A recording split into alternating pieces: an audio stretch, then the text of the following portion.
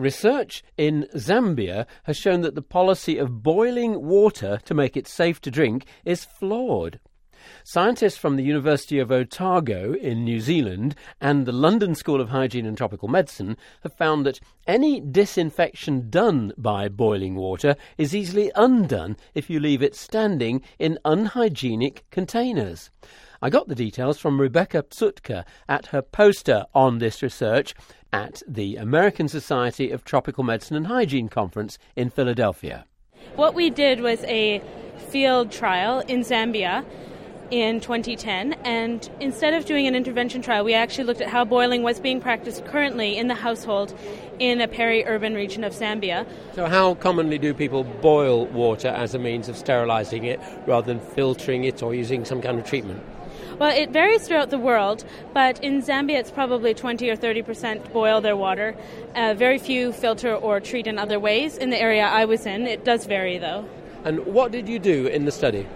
So what we did was we recruited households where women reported that they always or almost always boiled their water. We then tested the water samples that they would drink right now and their source water to compare water that had been boiled and then stored in the household versus water that came out of the sources in the population. Wells and things like this? Yeah, so there were a number of standpipe, borehole standpipe systems and wells, mostly unimproved open wells, and a couple people got their water from rivers.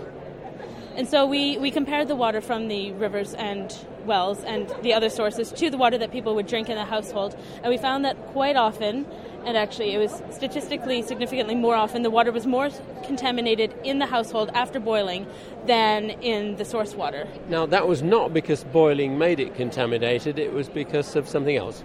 Absolutely. There's no question that getting water hot, even up to 70 degrees, is good enough to kill all the bacteria, viruses, and protozoans in the water. The problem is, what do people do after they boil their water? Where do they store it? And in this setting, most people were storing their water in open containers. They were transferring freshly boiled water with contaminated glasses and hands and kitchen utensils, and this infected the freshly boiled water with much more contamination than that was already there. So it's really a hygiene issue of what do people do with their freshly boiled water. What are your recommendations coming out of that about what people should be doing to get safe drinking water? Well, we would obviously like to field test this, and there are some trials in Zambia going on right now with Joe Brown, who's a London School person as well, but we think that safe storage options, a method of keeping clean water clean, where they have a small tap or a spigot at the bottom of a vessel that would prevent people from touching or recontaminating their water, would probably be a good method of keeping that water clean in the household level. Also, residual disinfecting for those vessels.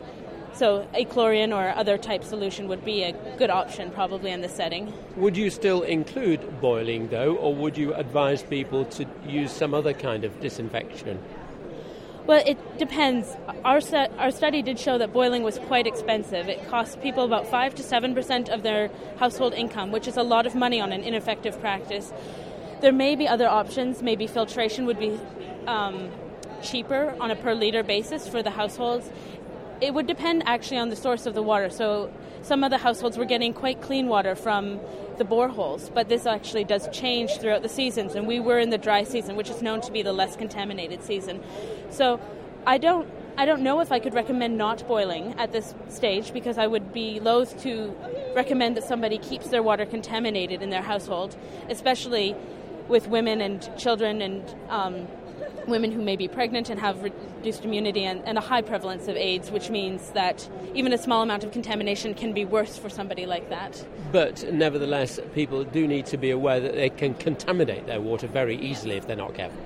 Yes, I agree that awareness did not exist, and that should be raised in this community, and I think promotion of safe storage containers would raise that awareness. So what's your brief, bottom line, practical message coming out of this?